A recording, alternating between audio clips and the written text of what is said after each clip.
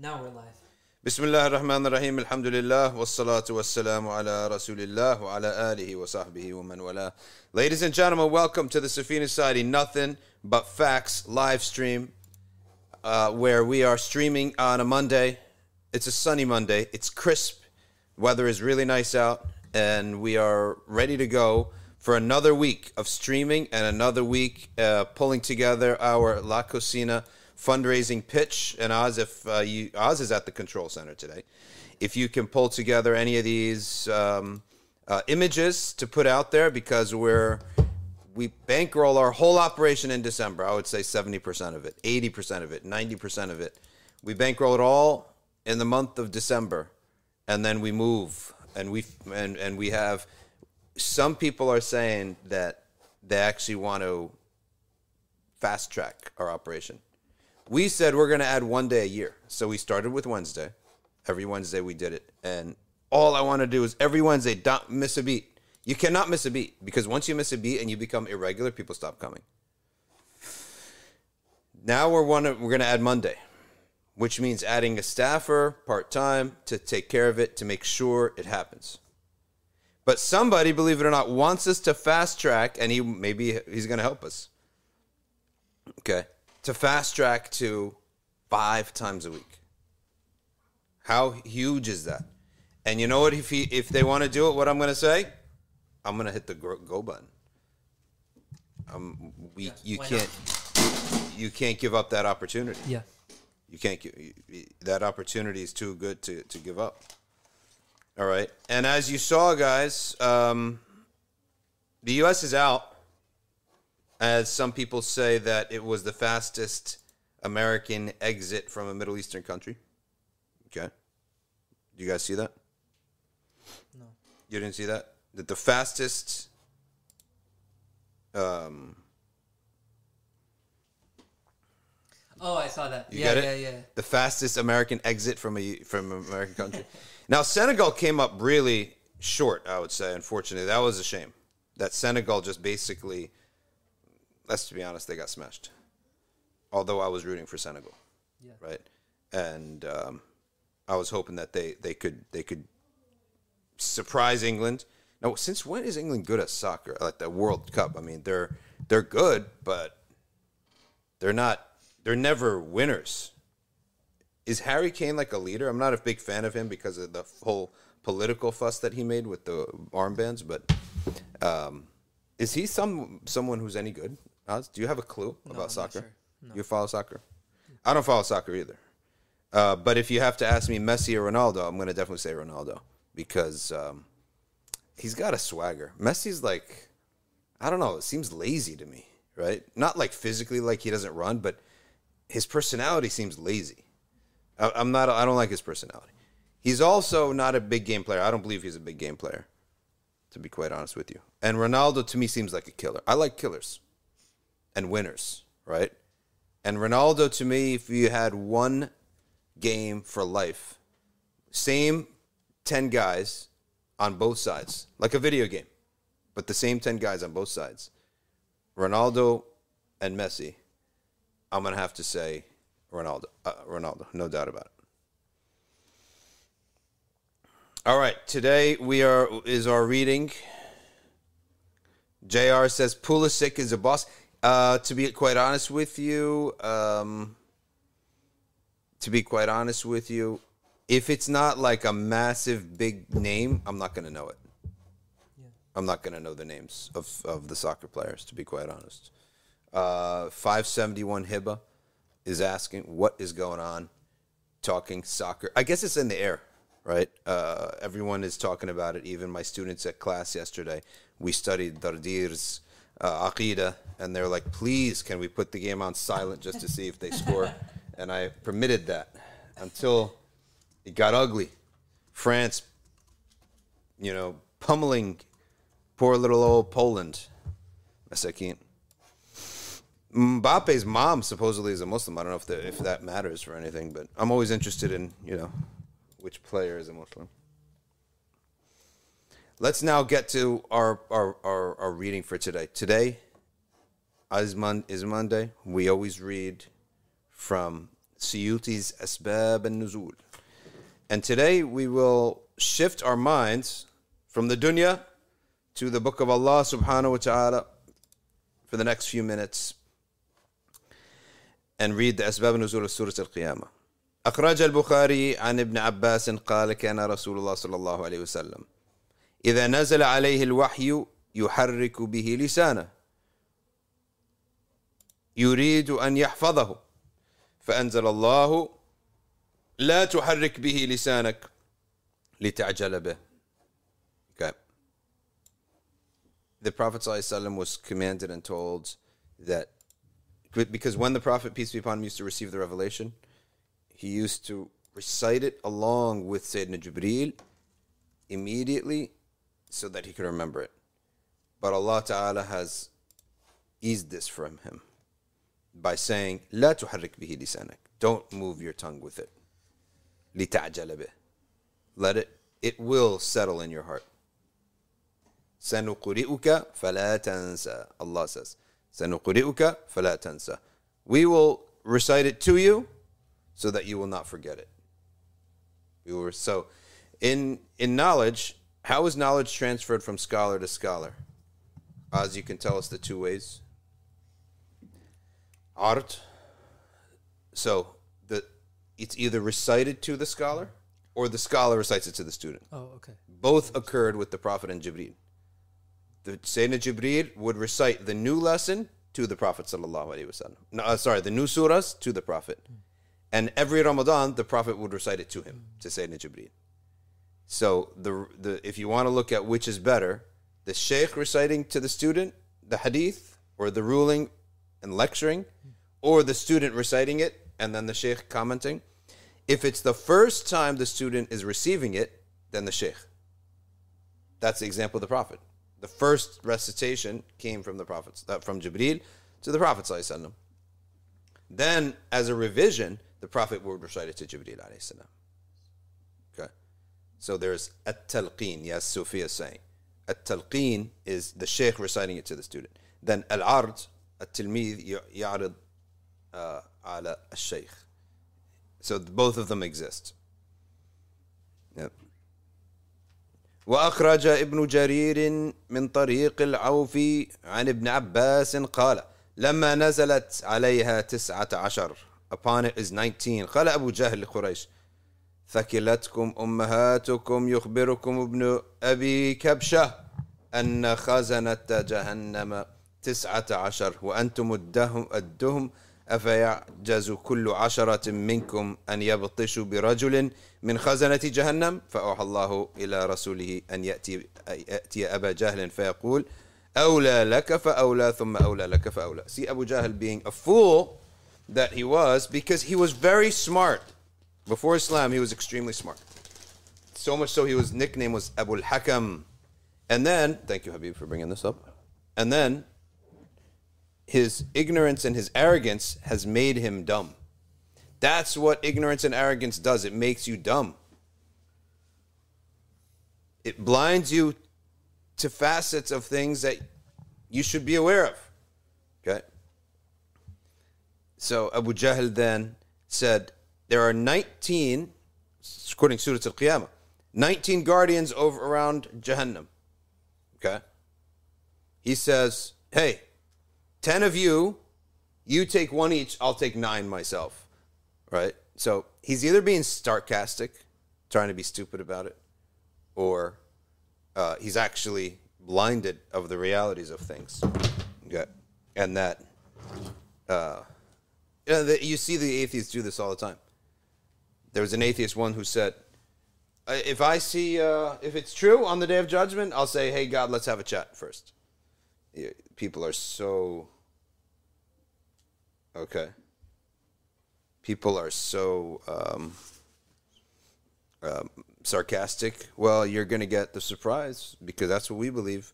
And if your reality of life is true, we got lost nothing, right? If you're into math, the math is on our side. وأخرج النسائي عن سعيد بن جبير أنه سأل ابن عباس عن قوله أولى لك فأولى الشيء. You need something else? Yeah, you got an email? Yeah. الشيء, he says, الشيء قاله رسول الله صلى الله عليه وسلم من قبل نفسه أم أمره الله به قال بل قاله من قبل نفسه ثم أنزله الله. Right. So when he said that, أولى لك فأولى is, all right, guess you just became first on the list. You are now the priority of the adhab. Now, Abu Jahl, certain things used to come in the Quran as a test. Like such details as a test. So for example, and Abu Jahl, this would drive him crazy. The Prophet ﷺ, the Quran reveals that there's shajarat al-zaqum. There's a tree that طلعها كأنه رؤوس الشياطين. The fruits of it, it's a tree in hell, is like the heads of devils. Okay? So Abu Jahl said, hold on a second. You're telling us it's a fire. How is a tree going to grow inside a fire? Right? So that's Abu Jahl, again, using his own sense of things and judging. So that's why the Quran mentions this. He mocked that. He also mocked the Isra and the Mi'raj. He continues to judge everything by his limited materialistic worldview. Every atheist is a materialist. The materialist is not anything new. They just got better at being materialists. They just got more confident because of technological advancements. But essentially, every atheist has to be a materialist. Every kafir has to be a materialist. Not every kafir, because you have pagans. And they're medicine men who deal with the unseen jinns and shayateen. By the way, did you guys see this article about the Buddhist monks? Hilarious. Hilarious. Police, for some reason, were in there. They discovered a big meth lab downstairs. That's why these Buddhists are doing all these tricks. They're high, right? That's why. And I'm sure some of these Hindu gurus, okay, are also taking some drugs, and that's what's opening their pathways to see all these jinns. Because drugs open pathways, and you're able to see some of these shayateen. That's what happens. I mean, please, after all this time, you're just taking drugs like anybody else and doing all these tricks on people. Anyway, but the Quran mentions details. So the guardians of Jahannam are 19. It's such a unique number, it catches your attention. If it said like there's 20, you would forget 20, 40, 10, right? It's an even number. But saying they're 19. Likewise, the guardians of, let's say the guardians of the throne of Allah is held by how many? 8. That's why the Islamic star has 8 sides to it. It's 2 squares. It's not really like official or anything, but the Muslims always use the 8-sided star, a square and then a turned square, all right, to as a star, and then they would put their fountains would all be 8-sided, like structures with fountains, because also the throne of Allah Ta'ala is on water. So being the throne of Allah being on water, they would made fountains with 8-sided stars. So they took these numbers and made symbolism out of it. But the point was that the Quraysh would always be like perplexed. Like, why 8? Why 19? It's like, it's funny because why are you so worried about this, right? Like, that's your issue? Or the issue is this book from God or not? Right? Why are you hyping up on that about 19 or 8 or a tree in Jahannam, right? And you're missing the bigger picture of, is this book from Allah or not? Right. I said something in the khutbah. Were you at the khutbah this Friday? No. Okay, so you attended Oz's? Yeah. How did Oz do for Jummah? Was it a good khutbah? Yeah. He was prepping the night before. Yo, no one's supposed to know that. Listen to this. Anytime the kuffar, because this ties into our topic, anytime a kafir, an atheist, any group, they attack something in the Quran, welcome it. Allah is using them to point to something that will be a proof that this book is not from a human being. Now listen very carefully. This is amazing. A man came, and like, for example, anything that they bring it's Allah using them to tell us Muslims, believers, examine, look deep into this subject that he's attacking, because there's a proof that this book is not from a human being, that it is Allah's words. So, a kafir, an atheist guy, an Arab atheist, you know the Arabs have atheists. Now, they have atheists now. He pointed out and he said, what rational person would believe that the youth of the cave spent 309 years sleeping? Right? He's basically saying, what human being would do that? Believe that? We believe that, right? They spent 309 years sleeping. Like, why is that hard to believe once the premise is that the Creator, He creates what He wants, and He's not bound by anything. There are no laws for the Creator. We have to respect certain laws. We have to respect gravity.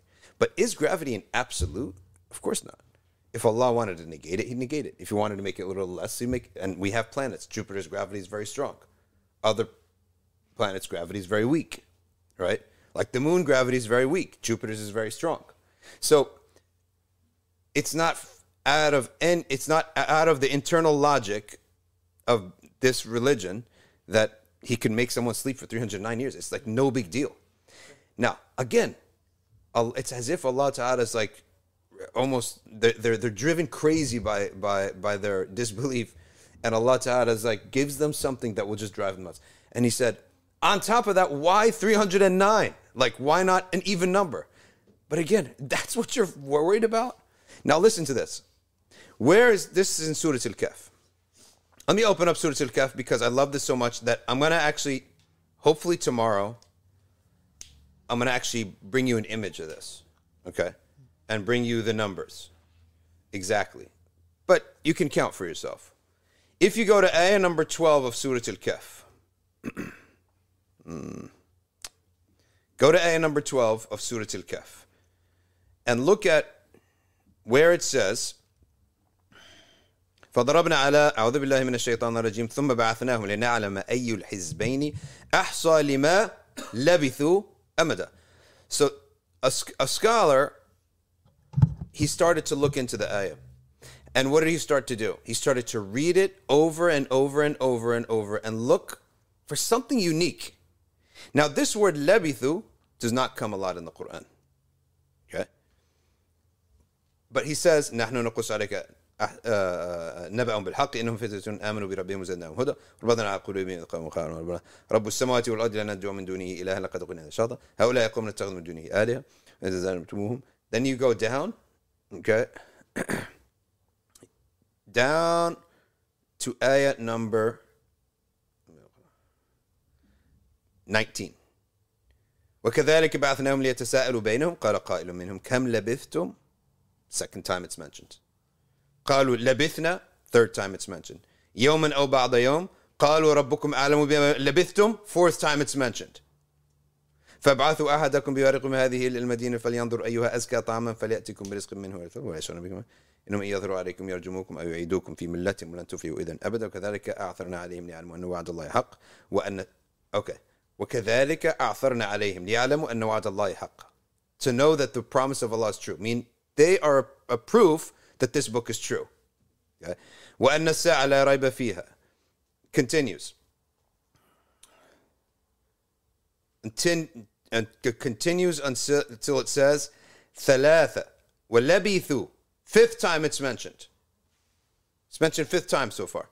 ولبثوا في كهفهم 300 سنين. 300 years. And add 9 more. وازدادوا 9. قل الله أعلم بما لبثوا. What did we say now? 7? We're on 7, right? 7. If I'm not mistaken. 7. This root word, let me tell you exactly how many times in the Quran it comes, this root word. Because it's very few. Yet it comes 7 in one time. And you'll get to my point. I just want to drag it on a little bit to get you everything that you need to know about this. And this was unprepared. I knew this in my head, but I wish I had prepared it.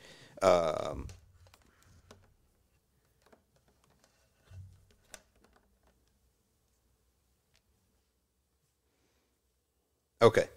It comes in the Quran 1, 2, 3, 4, 5, 6, 7, 8, 9, 10, 11, 12, 13, 14. 6 times in Surah Al-Kahf. Okay. And it comes in a couple other surahs. So what did the man do? He took the first mention of labithu and the last mention of labithu, and he noticed that that's unique. This repetition of that word. Labithu means to remain, to stay. Then he counted the number of words from labithu to labithu. And he got to the word 300 years. When he got to the word 300, that word was the 300th word. وَازْدَادُوا تِسْعَةً قُلِ اللَّهُ أَعْلَمُ بِمَا لَبِثُوا is 9 words. So the total from labithu to labithu is 309 words. 1 word for every year that they slept. And you're going to tell me that the Prophet, who is unlettered, who is not drafting this and rereading it, and has no time for this, he planned this and calculated it, right?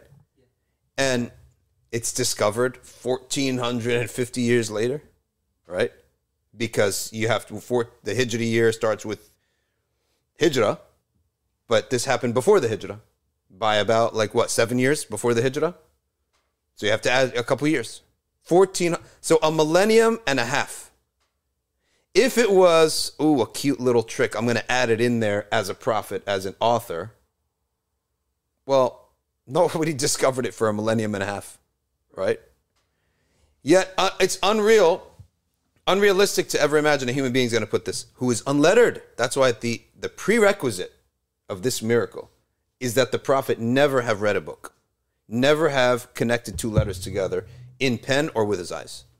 Because the proofs of this book are all going to be found in such technical details in the book. And this is the numerology of the Quran, is a proof.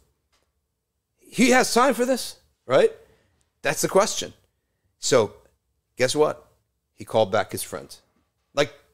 Because he wasn't a scholar of fiqh and sharia. He was just an intellectual who devoted himself to the Quran. So he had friends in the world that were atheists. Not friends, but people he knew. He called him back. He opened the page and he actually put the numbers on the words. And as he was counting, when he got to 300 years, that's the number 300 of a word. And then the verse actually says, and add 9 more. Allah knows how long they stayed. Right? وَازْدَادُوا تِسْعَةً. That's 9 words. And add 9 more, that's how long they stayed, is 9 words. And that completes the 309. The guy on the phone stayed silent. The guy could hear him sniffling, and he said the Shahada. He retook his Shahada as a Muslim. Amazing story. 300 سنين وازدادوا 9 قل الله أعلم بما لبثوا. SubhanAllah. Now look at what Allah says. أبصر به. Take insight from this. وأسمع. Make other people hear it. That's exactly what happened. Right? But in a way, no scholar had ever planned, nobody had ever planned. Nobody had ever planned to study the numerology of labithu to labithu. So, point being here, anytime that an atheist brings us an attack, accept it. It is a secret from Allah. Allah is getting your attention. There's a secret here. So we're not out there going to look for the attack to refute him. We're going to look to the attack for the proof, an extra proof. You are doing us a favor. Atheists, Christians, David Wood, you're doing us a favor. The more you tell us to look at Aisha, the more she's a proof.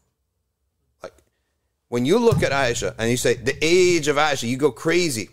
Okay, yeah, ayyuhal fools. You guys, you're saying she was 6 years old when married, consummated at 9. Where'd you get the number? Her own testimony. She's proud of it. And you're the same civilization that's saying love is love, right? Or whatever they're saying is, right? Which one is it? Because she clearly is the proof that this was not something she was ever traumatized by. Does a traumatized woman want to boast about it? Does a traumatized woman become the greatest scholar of her time after Sayyidina Umar's passing? In Medina, she was number one. There's not a doubt about that. And Ibn Umar was right there. In the city of Medina, because of course, Ibn Abbas moved to Ta'if, Ibn Mas'ud moved to Kufa, other scholars moved to different places. Sayyidina Ali was in Kufa, but Abu Huraira went to Bahrain, but he wasn't a mufti, right? Who is the number most important scholar in Medina? It's her. How do you reach this feat? Okay. It's something that she's the source. So if you want to attack us at her being 6 at the betrothal and 9 at consummation, you're essentially saying our hadith is sound. So if you want to hold that argument, you cannot turn around and say, oh, the hadith is all a bunch of lies, right? She herself is the one who said it. She's boasting of it. She's fully accomplished in her life. She even is able to rally older men behind her at the moment that she wants to have a political move. Not that she wanted to take power, but she wanted to make a statement that Sayyidina Ali should prosecute the killers of Uthman before doing anything else. She is the leader. Behind her are Talha, Zubair, who you can't even see the skin on his back from how many hits he had with the sword, strikes on his sword, like how many scars he has. These are warriors. Who are they honoring? Her. Are they going to honor a traumatized little girl who's just like upset about everything and messed up in the head? That's what would be the case. Are you going to tell us that you, here, 1400 years later, who don't even know how to parent, you care more about her than her own parents? Because her parents were there. Her parents, her mom and dad, you care more about her than her mom and dad? How about the Quraysh? The marriage of the Prophet to Zainab, who is the daughter of, who is the wife of the Prophet's adopted son, when adoption was something permissible. Okay, Oz, what's going on with Instagram? Is that okay? Okay. Zainab, the Prophet ﷺ then married her. That was a massive scandal, right? So we know when something is scandalous in the time of the Prophet ﷺ. We know that. It was scandal in the sense that it's taboo. It was taboo for you to marry the wife of your adopted son. But he did it. He was commanded to. Okay. And the Prophet himself hesitated, knowing it's a taboo. Well, firstly, there was no time put on it. Right? And then Allah Ta'ala revealed, do what you were commanded to do. فَإِن لَمْ تَفْعَلْ فَمَا بَلَّغْتَ رِسَالَتَهُ. If you don't do it, you haven't fulfilled his message. That itself is a proof. Who is going to author a book in which is told this? Like, imagine I author a book and I write in it, well, my publisher is making me say this, right? No human being would have done that. So Zainab, that marriage was taboo and scandalous in the eyes of the pagans at the time, or the Arabs at the time. So what does that prove? We know when it's a scandal. How about Sayyidah Aisha, when in Hadith al-Ifk, they tried to scandalize her and attack her. What's the result? Well, one of the premises, the ideas there is that if they wanted to attack Aisha, why wouldn't they have attacked her age? Well, before that. Like, we know when they attacked the marriages of the Prophet. That's the point I'm making here. Like, we know when they're attacking him. We have record. And there's, therefore, in the absence of any record, there was no issue with that age of Aisha. And on top of all that, you all yourself, in the Western civilization, who, by the way, I have like zero, it's only because we're here that I have any consideration. And the only consideration left is that the world operates on the dollar. Like, for example, would you care what Romanian intellectuals think? Would you care even Russian intellectuals? Well, why do I care what you guys think, right?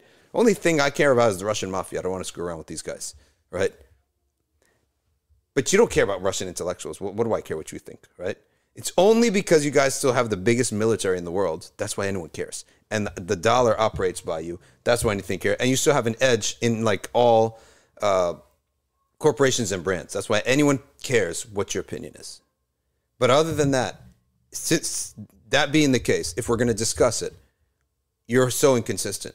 Because on the one hand, you say, oh, hey, she's 9 years old. On the other hand, wait a second, your own 8-year-old girls are making far bigger decisions. If a 7-year-old says, oh, I'm a dude, give me hormone blockers. What's bigger, hormone blockers or a marriage, which you can undo a marriage? Right. You can't undo this, but you're giving them that massive decision. If a child can make the decision to cut off your genitals, yeah, then they should have the to enter and exit someone else's genitals. Astaghfirullah to say that, but yeah. That's the Thank you. And the other thing is that we are constantly hearing that morality is relativistic, right? Yeah. But what we're doing here is that 1,400 years later, we're imposing our morality on something that happened in the past. Now, fine, you can do that if you would like to do that. Yeah. But at least admit that then morality is not relative. Yeah. And morality is absolute. Yes. Now let's begin talking about what is the limits of what's considered moral and not moral. And who sets those limits? Yeah. And if we're going to go back 1,400 years to the time of the Prophet ﷺ, let's just go 400 years. No, skip that. 100 years. I wish I had it. I put up a video about Age of Aisha a while ago. I think I took it down. But I went through Wikipedia, ages of marriage. And you could get married pretty much at the age of 11 or 12 or 10 in Georgia, in the United States, if your parents signed off on it, right? So that's only 100 years, less than 100 years ago. That was the law. If your parents signed off, there was no limit to the age. And they had records. Okay, the youngest person who married in 1856, the youngest person who married in 1918. The records are right there in Wikipedia, right? Why don't you look it up? Record, American youngest brides in American on record. And that's only 100 years ago. In a society that was pretty developed in comparison to the Arabian Bedouins, what are the Arabs, what is there to learn? Maturity is all about learning what you need to learn to be an adult, right? That's what we can call maturity. There's physical maturity in which penetration and sex will not physically harm you. That's physical maturity. What is emotional maturity? Mental maturity. It's understanding, like, for example, if you have a guy who has no concept at the age of 20 that he doesn't know prices, he doesn't know about paying taxes, he doesn't know about anything like that, you'd say you're immature. Well, go back to a country and to an era of life where there's none of that. There's no technology to learn. What's a technology to learn? Yeah. How to use a needle, how to use a knife. Okay. You go to the Amazon rainforest, and I one time saw a program where kids would carry a knife at the age of 5, cut through the branches, and hunt. Like catch a squirrel, catch like a beaver or something, and slaughter it, and bring it back to their parents. All right, good. You've done your chore for the day. We can eat lunch now, right? 5 years old, 6 years old, 7 years old. So, and he has learned by using that knife 100% of the technology of his era. Right. There's nothing else there, right? If he learns what is a sheep, they go to the Bedouin. What is a sheep? What is a lamb? They don't even have chickens. Like they hardly have chicken, right? Yeah.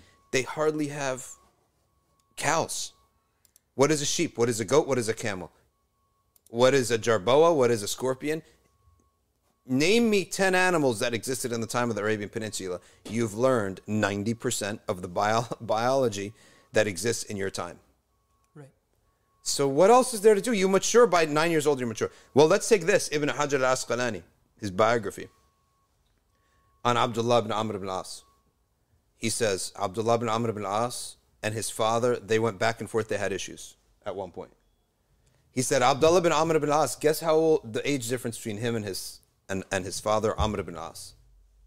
How much? 12 years old. The guy was a dad at 12. Right? 12 years old, you pretty much say, maybe soon he'll be hitting maturity. Well, they already hit maturity. If he's 12, how do you think his wife was? Right? So, life... I just don't understand. What else do you want them to do? Yeah. You want them to go to college? You want them to get a PhD? There's nothing else to do. In the Bedouin world, by the age of 6, 7, you have learned everything there is about the technology of the age, the topography of the country. Yeah. There's nothing else to be an adult. And they ask, how did the Prophet have all these homes? Like he had home for Aisha, home for Zainab. I was like, well, what does it take? You think there's taxes? right? You think you're paying taxes? You think there's a water bill? There's no water bill. There's no utilities bill. Right. There's no taxes. You literally, you build a wall, and you build another wall. Sometimes they didn't even build a roof in some of these places, right. Some of the homes. So, I mean, it's absurd that they make that claim. But the point being is that, listen to this. In Alaska, children as young as 12 were granted marriage license. Okay, while 11 other states allowed 13-year-olds. When was this? This is a great example because Alaska is a perfect example. You're not in a big city. Mm-hmm. There's not that much to do in Alaska. Yeah. So what are you going to do? You know, you finished everything that you need to do. Yeah. Get married. Now, when people talk about this and they say something like, oh, okay, so would you allow it? I'd say, no, I'm not living in there. Yeah. That's exactly my point. Our life is far more complicated, and this is not a religious issue. It's a practical issue. Right. So the line is the maturity to not harm yourself in marriage and to be a good husband or a good wife. Right. That maturity, that age of maturity, first of all, the Ottoman scholars put it at 15. Right. Way back, like 400 years ago, the Ottoman scholars did that. Knowing that she's too naive, the world's too complicated for her to go into a permanent relationship. There's no going back. Right. That's the key. Okay? So... And, you know, like a big city at that time was probably, 10,000 people. Mm-hmm. Many people know 10,000 people like today. Like I could know every single 10,000 people in my contact list. Yeah. Now, when a girl gets married and her parents are going to be looking for the person to get married, to marry that daughter, they already know the entire list of options that are available. Yes. Yeah. They have it, and they can make that decision. They know that logically that person has to be older. Yep. They have to be more mature. It's not like, there's you can make a profile on the internet and find someone, to marry from across the world. No, you know your prospects. So when the parent is going to make that decision for their daughter, they know the way that the world works. Yeah. They know who's good. They know who's stable, who has money, who's financially capable of providing. So what's wrong with the parent making that decision for the daughter or even for the son? And is there anyone else coming through the door? Exactly. This is it. This is our city, point. Right? Exactly. Yeah. We don't get a stranger come in except once a year, and we look at him like where you don't know what you're all about, right? Right. So, how many differences will there be between those 10,000 people? If you're living in a city like Mecca at that time, right? The differences between you will be your height, your look. There's not going to be a cultural difference. Right. You and your 10 grandparents before you had the same culture, lived the same exact life. Like life didn't change, right? Yeah. For centuries, life didn't change. Yeah. Not like today. Today, I can't even relate to these McDonald's doobie bussin' youth, right? Right? I don't even get what they're saying, right? Yeah. And I'm not even old, right? Right. So life keeps changing so quickly now, and it's so diverse. You had a time period where for 1,000 years, the way that your great-great-great-grandfather lived and the way you lived has not changed. Yeah. The only thing that changes is maybe who's the ruling tribe. That's it. But the technology is the same. The everything is the same. Right. So it's so much easier than it used to be, and that's why you marry, you don't like each other, okay, get divorced, go back to your dad. But it was like an easy thing. Right. It's the Catholic influence that has rendered marriage to be a massive big deal because it's a once-in-a-lifetime thing. My grandmother, Catholicism. She got married at the age of 14, which is very, very normal. She has Alzheimer's now. Yeah. So she's back, she perceives herself as a little girl now. When we listen to her making dua, she's making dua to Allah subhanahu wa ta'ala. Yeah. Oh Allah, please find me a good husband. Wow. She thinks she's a little girl, but that's what she wanted at that age. Mm. The thing is that are you really going to say that these women, all these women across the board are being forced into marriages against their consent, against their will, that no one is willing to step up, that the patriarchy is so severe that, a woman, no woman has ever had the choice? No, this is what they wanted. Even now, as everything has gone away and the only thing that remains is, that fitra. That's all she has left nowadays. This is what she wanted. Yeah. Because this is the reality. This is what people looked forward to in life, to getting married and starting families. And and in a certain time where the life was sheltered, right? How is a person going to know the difference between guys without getting close to them, right? So you relied upon your parents and your dad, okay? Right. That's how, and for to a great extent, we also still rely upon references. Right. And today you may say, okay, well, I need to know their personality. They also wanted to know personality back then, but I think the factors of life were so much fewer. There was less room to be so unique. Today we have so much room to be so unique. Like right. you could put in your personality and you could learn things about how to talk and all that stuff to make your personality so unique. Right. Right. Back then, I don't think that was the case. Like you had maybe 4 different personality types. Right. So that's the thing but point being is that you're going to attack something like Age of Aisha, then hold on a second, because you're also telling us love is love and whatever. Right. And why are you getting involved in their love? That was a love that Aisha had for the Prophet ﷺ. What are you getting involved for? Right? And if everything's supposed to be all equal, then why don't we sympathize with Amr ibn As, who got married at 12, who had a son at 12, which means he got married at 11. Right? Right. And you can't flip-flop back and forth that you're either a strong woman that could do everything, but when something happens you don't like, you're abusing this weak woman. Which one is it? Are you a weak woman or a strong woman? If I did that, okay, I would be taking advantage. If I did that and I came and let's say I go to my job and I say, oh, it's tough, man. I'm not getting paid enough and it's really tough. And, stuff is, life is hard. And I try to do a sob story to get you to increase my pay. Then when I have to do something and the boss gets involved, I play tough and I say, oh, don't get involved. This is my job, my profession. I know what I'm doing. You can get out of it. So wait a second. Why am I tough in one spot? Right. Right. I'm a tough guy here, but I'm not tough enough to handle what I signed up for in terms of salary. Right. Just a hypothetical. It's not the case at all. None of that's true. But to give an example, you cannot flip-flop back and forth like a binary, whatchamacallit, the atom that is in both places at one time. What is this experiment called? The split. You cannot be this split screen, a quantum atom, that when you want to be a weak person, I'm a weak victim. And when you want to be a boss man, you're a boss. You got to pick one. Right. If you're a boss, handle all of life as a boss. If you're weak, then get handled and be weak all the time. In all your things, you need a protector. Not you need a protector when you screwed up, right? You need a protector. So this type of thing, and this is what Khadija Asif is saying. She says here, feminists basically, the irony of it is their can opener to their agenda is the weak damsel who got abused, right? The weak woman but then the end result is, all right, she is this empowerment and boss man and you hate everyone else.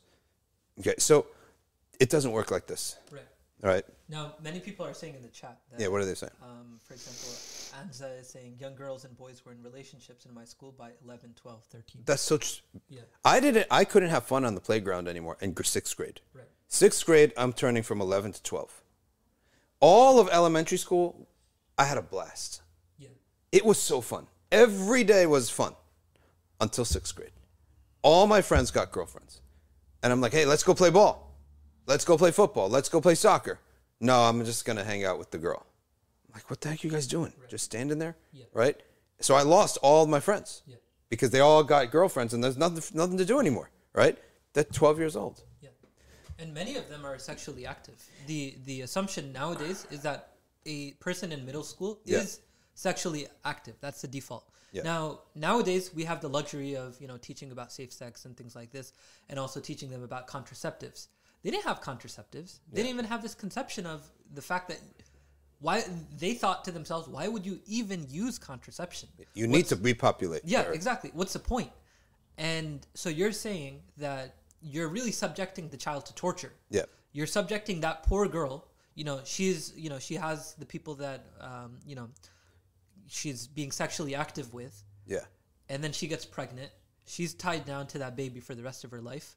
That boy gets to run free. Is that what you're saying? That they get to do all of the things that they're wanting to do related to sex? Then the girl is tied with the baby and the boy 100%. doesn't? No, you have to lock it down. Same thing. We're saying you're either, you can not be a man when it comes to having sex, but not when it comes to taking care of the baby. Right. Right? So that's the only reason marriage exists, is because it will produce something that cannot help itself. Right. And society has to determine who's going to take care of this. Right? Who is paying for this? Right. Right? So it's going to be the dad. You brought him in the world. But how do we know that it's you? You have to have locked this woman into marriage. She can't have been with another guy. Right. Because how do we know that you're the dad? Forget testing. Right. Right? DNA testing. That's something that only existed the last few years, a few decades. And half the world doesn't have access to it. Right. So that's the idea of marriage. Right. Who is going to take care of this new human being? This is not a giraffe that you could just, it's going to take care of itself, right? Mm.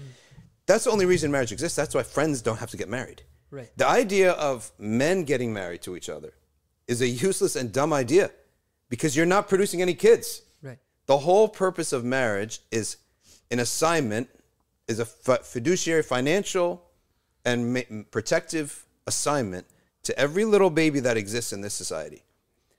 In the absence of a relationship that would create that, you don't need to marry. Right. Okay? And anytime that a husband and wife cannot produce children, that's an exception. The rule still applies. Right. Like, we're not going to come and say, okay, after 70, no point in getting married. We're not going to say that, right? Mm-hmm. Because there are exceptions, people who can't have kids, but it overrides everything. Just like a stop sign is made for bad drivers. A good driver won't need a stop sign. But the rule is made for the majority. Right. So that's the idea here. Who is going to foot the bill, says Melody 21. She's got it. That's the only reason marriage exists. Right. Okay. So in the absence of all that, you cannot then have the behavior that produces kids, but not the consequence of the kid. Right. Pay the bills, right? And cover this kid. So you're in a society where I think the sexual activity of kids, right, it went maybe from 6th grade that they have boyfriends and girlfriends. It's probably now in like 2nd grade. Yeah. And I'm telling you, there's probably kids, they don't even feel the feelings that are in pornographic, but they know it. Right. But you can't even feel it. You don't even have the hormones anymore. Yet, but they're imitating. Yeah. And you wonder why the youth and the adults in this society are so at odds with each other. Yeah. This is one of the reasons. Society has made it impossible for the youth to get married before the age of 18. Yeah. Right? They've made it so difficult. Everything, it's like, you're not ready yet. You're not ready yet. You're not mature yet. And these children, they know they're mature. This whole idea of teen angst, it never existed in other societies. Yeah. Because society accepted, you guys are ready. Yeah. You want to be adults, you can be an adult if you would like. Over here, no. You have to go through 18 years of school. You have to get your undergrad degree. You have to get a job. And you have to live with the girl for 2-3 years before you get married. And then you get married. And then you have kids after waiting 3-4 years of, and using family planning. This is torture for the kids. It's torture. It's torture. And sometimes they break up anyways. Yeah. Like these people that date and then they date for 3 years and then they're like, finally we're gonna do it. They break up. And now they're in a downward spiral because they never want to get exactly married. Because you actually got yourself used to a different type of life. Yeah. Yeah. But it also, you can bring this back to economics. The cost of living. Right. It's too high.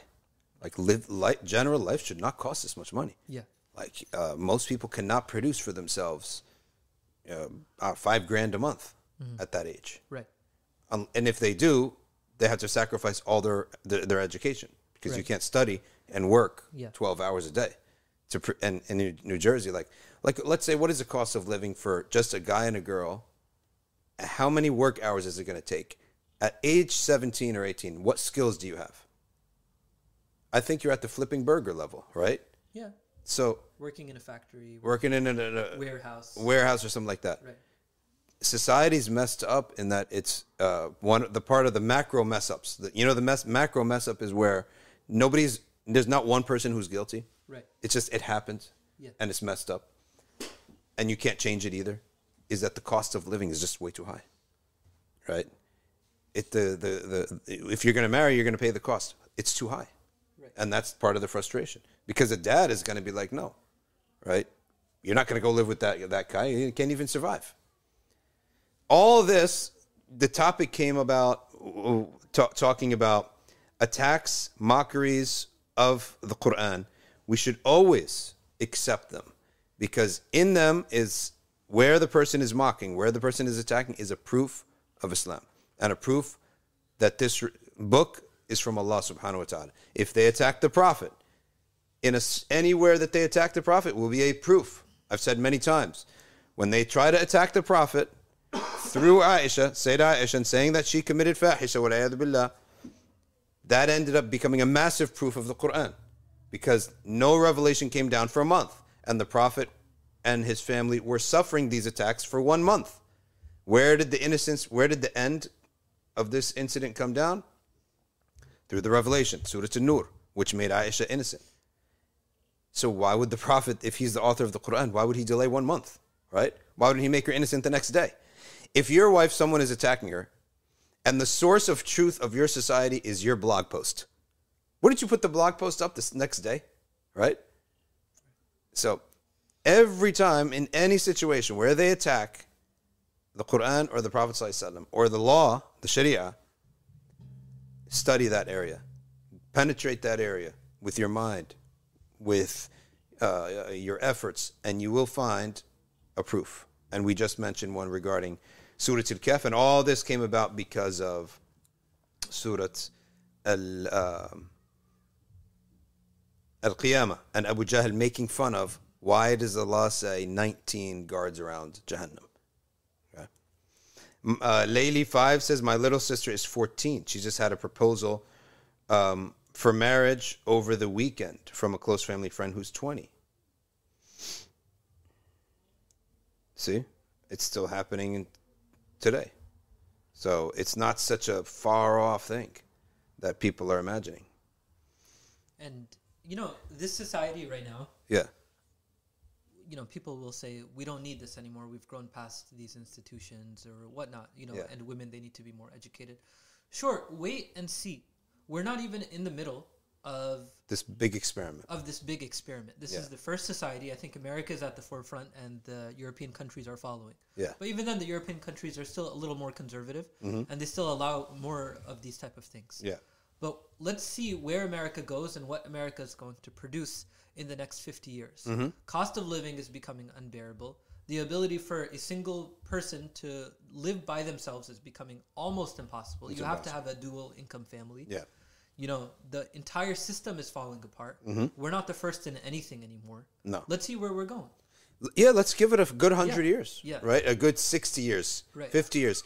And we've been in this, if you could say that all this stuff became emboldened. Right. It started off, let's say, with Elvis Presley. He was the first one. Even whether he was innocent or not. He might not know what he was doing, but he opened up a door. That door went crazy with the hippie movement. Yeah. And then from the 90s onwards, it was like open, bold. Right. And now it's in complete tailspin. Right. Right? Where it's, the perversion is now becoming, in my opinion, it's mental illness. It's produced so much mental illness. Yeah. Like everyone around here is mentally ill. So, you know, when they talk, like liberals to me, progressives to me, they're peddling things that is, you got to say, is mental illness. Right. Right? Right. Because discernment is part of sanity. What is sanity other than discernment? So if you are now convinced that a basic discernment, whether it be gender or other subjects, is not what it is, I have to say that you're just normalizing mental illness. Because sanity is all about discernment. I understand that this is a hand, this is a microphone, this is a scarf. That's just basic. That's what sanity is. Right. So they're promoting this discernment. Global population is increasing, but many countries, right, their population is plummeting, and they're only increasing for the simple reason of immigration, or the immigrants reproducing. Let's take a look at rates of decline. What was the question? They're talking about hitting your wife. Hitting your wife? Discipline. Disciplining your wife. Yeah, what's the sunnah regarding disciplining one's wife? Disciplining your wife is that the Prophet ﷺ, his sunnah, you asked about the sunnah, is that he never raised a hand on any of his women. That is the sunnah. Yet the Quran does give that if there is nushuz, which is like egregious misbehavior. For example, if you see her like smoking crack or with another guy or on a cam, you may physically change the situation. Okay? You may physically do that. Right. You may physically pick her up and shut the cam off. Right? Sheikh Nisar in our class, the question was brought up, and he said that classically what's written in the text is that if you were to, like, the movement is so soft of the hitting, it's purely symbolic, and it's so soft that, say for example, if it was attached with praise, for example, it would be seen as like a good thing, like a pat on the back. Oh, okay. And if it's attached with like a rebukement, then it would be seen as hitting, but it's not hitting. It's the same exact motion. You know, when you say good job to someone, right? It's an expression. It's an expression. And it should remind the woman that, you know, that this is, you know, like a rebuke. I'm serious, Yeah, that I'm serious. But it's nothing more than that. You know, the woman should understand that the man is doing this because he's, you know, at the limit here. Yeah. And it says nushuz, Quran. It says nushuz. Egregious, what you can call it, you know, deeds of disobedience to Allah. Disobedience to Allah. Not, you didn't vacuum. Right? Like, for example, doing drugs or being on in an affair with somebody. Like, egregious. Right. Allah, and I'm sure that there are other opinions on that, but that's how it has been taught to me.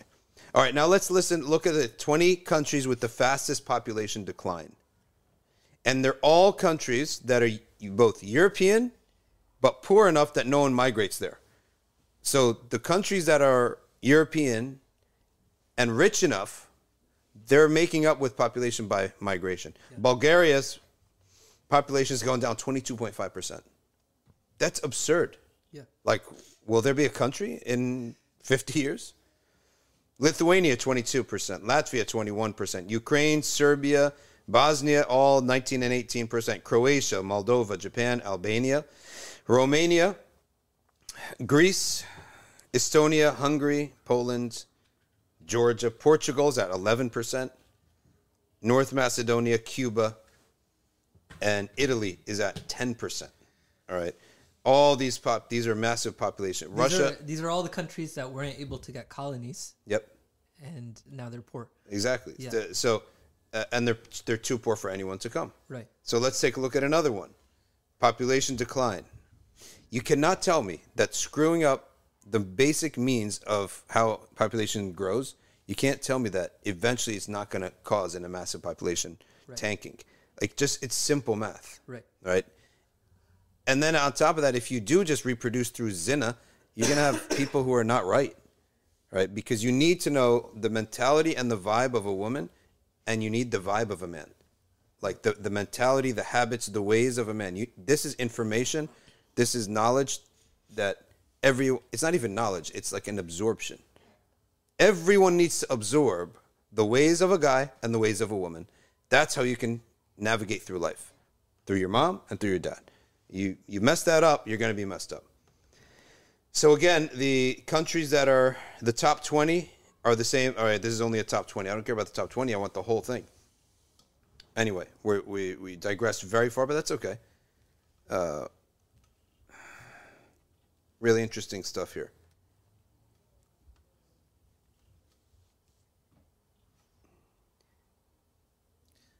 It kind of reminds me of the hadith of the Prophet ﷺ, where one of the signs of the end of times is the mother giving birth to her mistress, like to the person who's going to control her. Mm-hmm.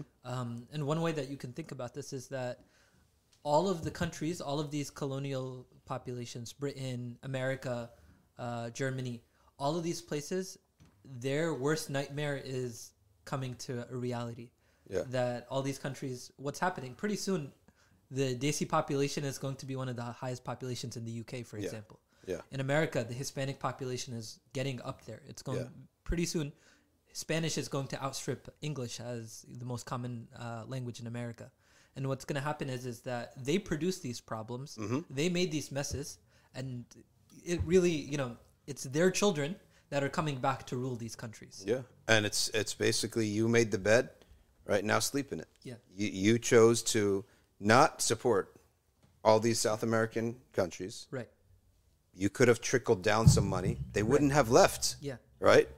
Now you didn't. You were stingy. They all came up to you. Yeah. And they want to live here. Listen to this. Brookings Institute.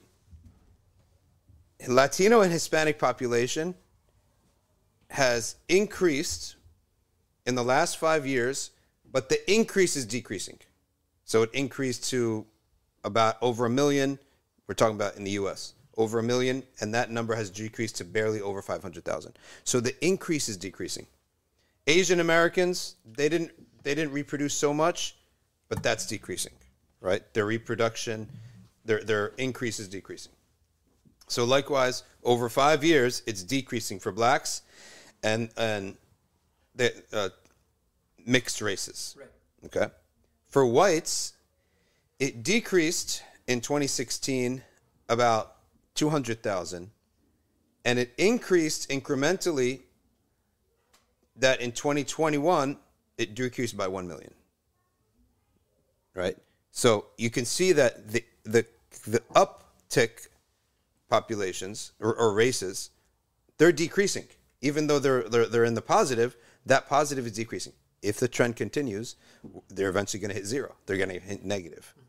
And the white population, they're decreasing, but the decrease is increasing greatly. So between 2019 and 2020, it almost doubled. The decrease almost doubled. All right, let's see this one. Business Insider is very concerned. The great people shortage is coming. What I've been telling you. I've been telling you. This is the future. What it is? Yeah. The great white people shortage is coming. Yeah. It's how in Arabic you have the mahdoof. Yes, the mahdoof. Yeah. That's totally mahdoof. It's the great white people shortage that's coming. This everyone knows. The rating is on the wall. It's on the wall. Researchers predict the world population will decline in the next 40 years due to declining birth rates and will cause massive shortage of workers. Can you believe that the Starbucks Dean's Lane now is not predictably open every day? Yeah. It's like they don't, if they don't get 3 workers, they can't operate the store. Yeah. So I was chit-chatting with one of the managers who's an older woman. And I'm like, what's going on? She's like, millennials, that's what's going on. I get a call they're supposed to show up at like 5:30. I get a call at 5:20. Supposed to start at 5:30. Saying, I'm not feeling it. You're not feeling good? You're sick? No, I'm just not feeling it. This is what happens when I'm not coming to work because I'm not feeling it. Your worker population is the blue-haired people. Yeah, you cannot invest in these kids. You cannot invest. I want to see your pictures of the last year. If there's any pink, blue, or purple hair in any of these pictures, or any of your friends, you're not getting the job because you're not reliable. So the world has seen a population boom over the past few decades. The 4 billionth person was born in 1975. Okay. And just this year, the 8th billionth person was born. Population bomb has been cited by experts. An unprecedented challenge to the ecological balance of the prophets. 50 Nobel laureates were asked what the greatest threat to humanity is, and more than a third of them named the overpopulation of the planet. And there's no doubt, this is a big thing in Tawheed for us too, because we don't believe that in this concept, that overpopulation, Allah will take care of everyone. You have to have that belief first. But what those Nobel laureates overlooked is the fact that the forces leading to a population drop are already in motion. In fact, in 40 years or so, the population will have reached its peak and will begin to decline. Global population. It will not be a virus. It will not be a war. It will not be a natural disaster that will cause this population decline. Instead, It will be an increase in living standard. Progress in living standards since the birth of the Industrial Revolution has been accompanied not only by the rising life expectancy, but also the falling birth rates. But now people are healthier, richer, better educated, living longer. So they want to live better and therefore have fewer children. As a result, the number of children born in rich countries is not sufficient anymore to keep those populations stable. But this decrease in humanity is not a reason to cheer, but rather a looming disaster for economies around the globe. The great labor shortage caused by the declining population will cripple our global economy unless we find innovative ways to keep things running. Like who's going to buy the goods? Right. If you don't have people, who's going to buy stuff? The population is going to shrink. The economic and demographic forces that will lead to a global population drop by the end of the 21st century have been at work in major economies for a long time. Year after year, the birth rates of richer and middle-income countries falls below the critical replacement level, which is basic math, tells you it is 2.1 children per woman for the population to remain stable. In the U.S., the current rate is 1.6 children per woman. And it's even lower. Oh, by the way, we're lucky this is probably an old article, say woman, right? Because, if Business Insider was to write this today, that'd probably be incorrect. They must say childbearing persons. They have programs now, they pay for it through insurance at law firms and things like that, for the woman to freeze her eggs.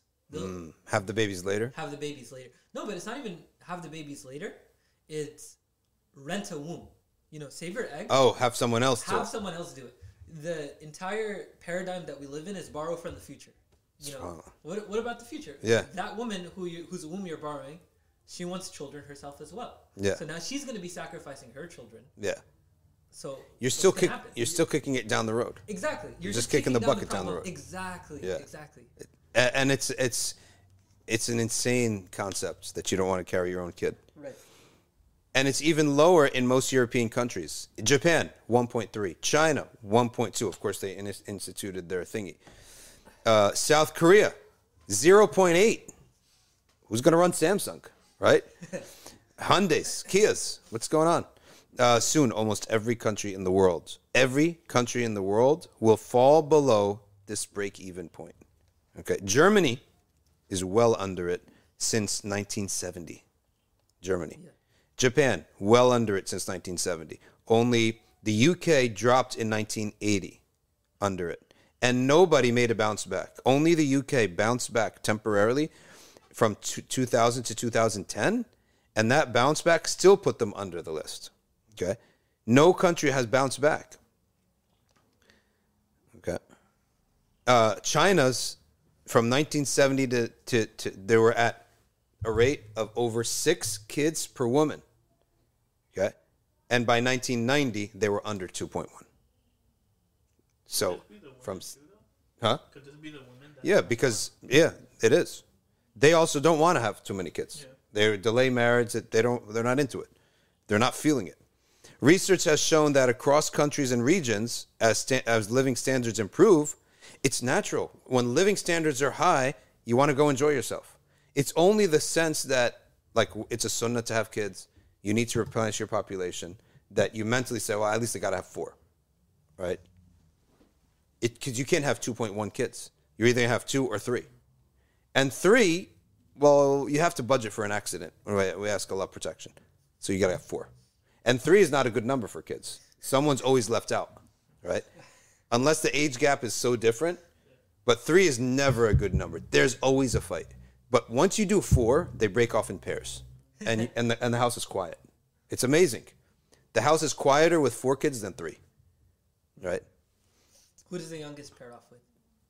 They pair off in odds and evens. Yeah. So the first kid and the third, the second and the fourth. They have an affinity with each other. The first and third, they have an affinity. The second and fourth have an affinity. They click. It's odds and evens. And then sometimes you have girls and boys. And sometimes the 2 older, the 2 younger. There's so many different ways. They'll never get bored. That's true. Right? Research has shown that across countries and regions, it's the living standard that is the hallmark. Okay? Once your economic situation improves, the number of children starts to decline. Okay.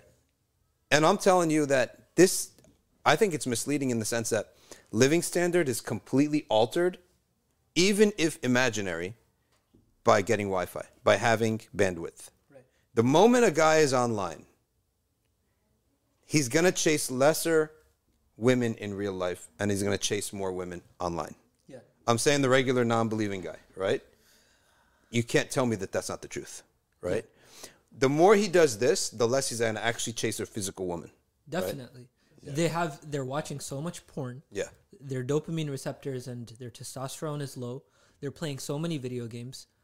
You know, make-up life is better than real life. So they have no motivation. So you don't actually have to raise the living standard, except you have to raise the bandwidth. The bandwidth meaning internet connectivity. Right. Once internet connectivity comes in, I guarantee you, it's going to be a nosedive of population. This is exactly what's happening in Japan. They even have words for it now for the average male who's like a shut-in. He doesn't leave. Shut in? Yeah, like he doesn't leave his house, basically. All he does is watch porn and play video games. And it's a well-known phenomenon. You know, I meet people like this on a daily basis, especially when I was in college, where you meet people and they're pretty much zombies. They don't know why they're here. Mm-hmm. Even the look on their face, it's like the dopamine is drained from them. They have no motivation. They don't care about anything. They can't, they're so sucked dry of everything like related, any chemical that's going to give them any reason to wake up in the morning, that they don't know why they're in college. They don't even know why they're Muslim. They're Muslim because their parents are Muslim. They can't even bother themselves to learn who they are, what their origin is. Nothing. Check this out. A crazy experiment where a guy set up and he wanted to study. This is the weirdest experiment.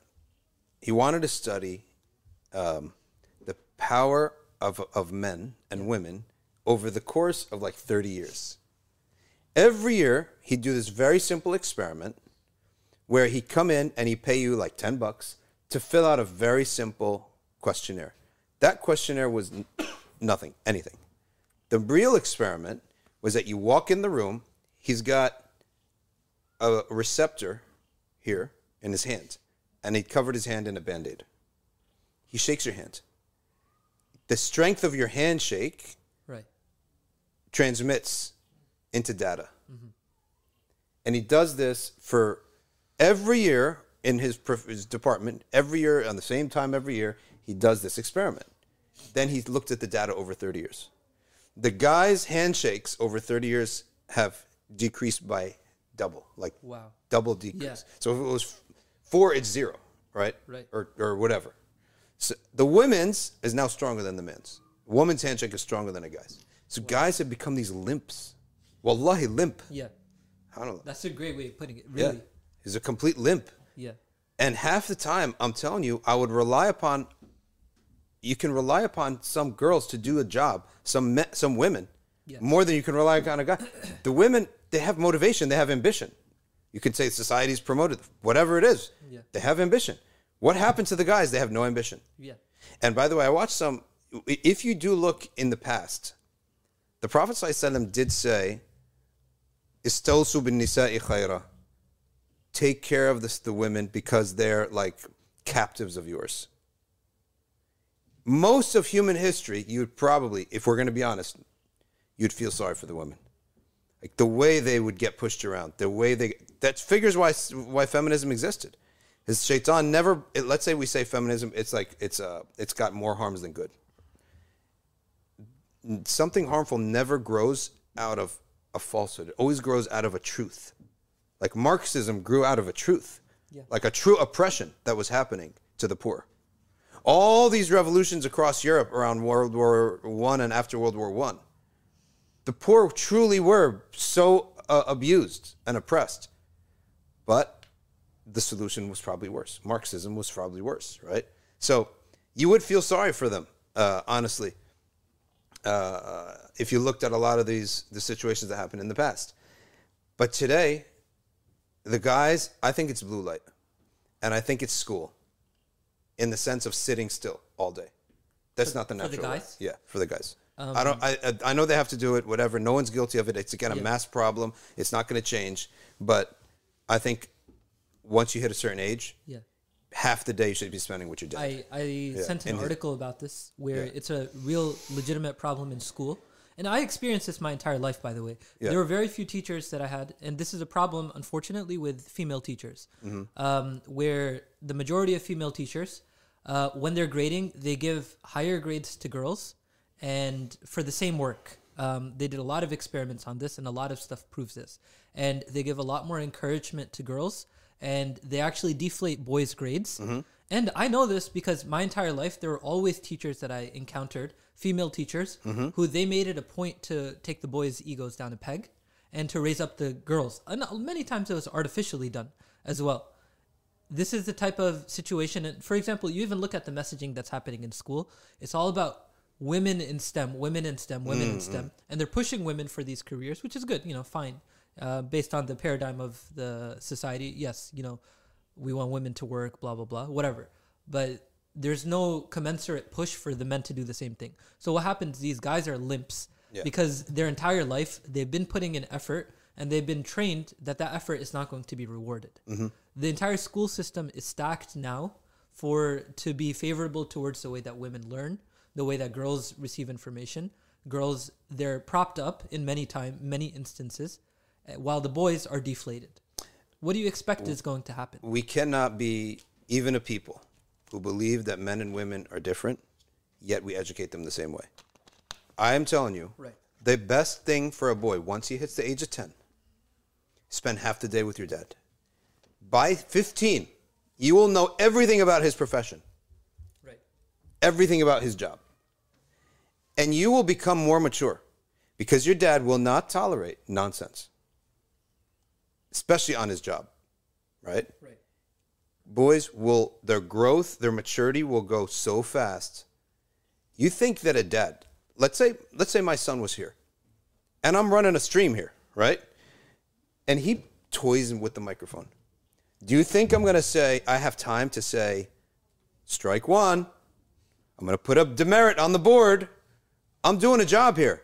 Enough, stop, end it real quick. He stops, right? But you go this method where it's not serious and you're just reading like books in a class. Strike one. Let's have a meeting. Let's talk about what's the problem, right? No, put him in the real world very quickly from the age of 10. Go and work half the day with your dad, right? That's not child abuse because you're with your dad and you're not going to do anything crazy, right? That's what I'm telling you. That's what the world needs. By 15, he's an expert at his dad's job. And then whatever they learn, half of it should be related to the dad's job. And then continue on with this. Continue on sending them off to what's the word? Different mentors and different, what do they call it in the old days? What would they used to call it back in the old days? When you just like take a job with like an internship, apprenticeship, yeah. So apprenticeship. Someone asked, how do you increase ambition in boys? The best way, remember what I told you the other day, the best way to know what you want to do is to be doing something miserable. If every day you got to wake up at 6 a.m. and go to a grill and flip burgers and cook eggs for people, very quickly you'll know what you want to do. And you'll know that I don't want to do this. What do I want to do? And you see the boss walking by. I want to be the boss. Right? I want to be you cannot have an ambition at zero, at neutral, in bed all day. So if there's a boy who's not ambitious, what I would do with him, I would put him to work. I will choose your job and I will force you to work, right? In that job, you will curse me. You'll be miserable. You will determine and develop, right? Either one of two things are going to happen. You will develop a desire to get out of this prison, or you will accept it. If you accept it, that's your role in life. I've proven it. You've accepted it. If you accept to be a guy who shows up and pumps gas for 7 hours, and you're like, okay, that's life, then you were not set out for anything else, right? I think just positive reinforcement is also very important. Boys, they don't get a lot of compliments, I think. No, they don't. And they don't get a lot of praise for their work as well. Or many people, they don't even realize from a young age, you're lazy, you're selfish, you don't have any ambition. Just treat them properly. My mom, she was always she always made sure okay, you put in the work, so you deserve a reward, right? Not to baby the kids, but to make them to motivate them, say that you're able to accomplish more. Mm-hmm. Why don't you take this to the next level? You're doing, say for example, an assignment in school. Okay, you did a good job, and yeah, you got that 95, but did you actually put in the work that you're capable of putting? Yeah. Where's the pride in your work? Yeah. And you have to inculcate that sense of pride, that sense of ambition, just by speaking to them. I'll tell you what else. And this happened. I'm not going to mention names or what relationship it is. There was a girl and there was a boy. The girl, she said, when I needed an extra point, teacher just gives me a couple questions, I get the extra point, right? The boy was like, oh, well, every time I just get shut down, right? And it's like, I said to the girl, yeah, because you're cuter, right? Lookism is a problem. You cannot tell me a human psychology is going to treat two people 100% the same. You need a lot of mentally, you're trying to do this. Naturally, there's going to be an inkling to the person whose personality is softer, skin is smoother. If there's a pretty girl, chances are you enjoy that company more than a pimply boy, right? A pimply boy, it bothers you, right? You smell bad. Everything about you's bad, right? It's easy to be harsh on a pimply boy. Right. It's easy to be harsh on them, right? So we cannot be a civilization. I'm not saying this that we need some kind of revolution. I'm just saying it as a general idea. As I said earlier, my philosophy of these math problems, no one's changing them. And it's nobody's fault. And we're going to keep doing what you're doing. But I would say that we cannot say guys and girls are different, but we educate them in the same way. It's just not even practical. All right, really quick, we'll have to take a couple Q&A because we got to go to Maliki Fiqh, the intro to Maliki Fiqh. We diverted so much today. But it's an interesting topic. Labor shortage has already started. The ratio of working age population to retired. Okay. 7.3. It's going to be 3.5 soon. In the U.S., it's 3.5. It's going to be 2.6 soon. So ratio of working people. There are not going to be enough people to buy the products. That's the problem, right? And so if there are not people to buy the products, what are you going to do? Not make the products. Common sense says, right? Common sense says you stop making them if there's not enough people to buy them. So you end up with a massive decrease in production of things. Okay. All right, we have to actually stop here, believe it or not. We didn't take any QA. We totally went off script today. But we do have to stop here. And we will take all the Q&A. We'll do that tomorrow, inshallah. There's a lot of people who had a lot of comments here that were really good, but I couldn't read them. Alhamdulillah, I had my interlocutor today, Uthman and Habib. Okay. Khadija agrees. When you do something you hate, this is the best way to find something that you love because you want to get out of the misery. All right, last thing we're going to say is support the podcast at patreon.com/Safina Society, /Safina Society. And also, Oz, do you have any images of the stream? Of the launch good stuff there? Let's see. No, I don't think so. All right, so go to launchgood.com/Safina and support the live stream, support the Soup Kitchen at launchgood.com. Okay. That's our soup kitchen. Look at it. Lines out the door. All right. Lines out the door. We got people we're putting people to work. We put these people to work. Go to launchgood.com /Safina to support it.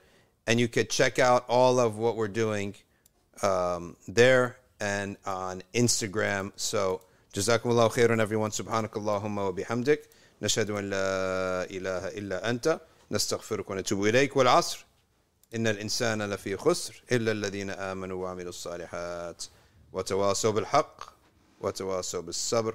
والسلام عليكم ورحمة الله وبركاته.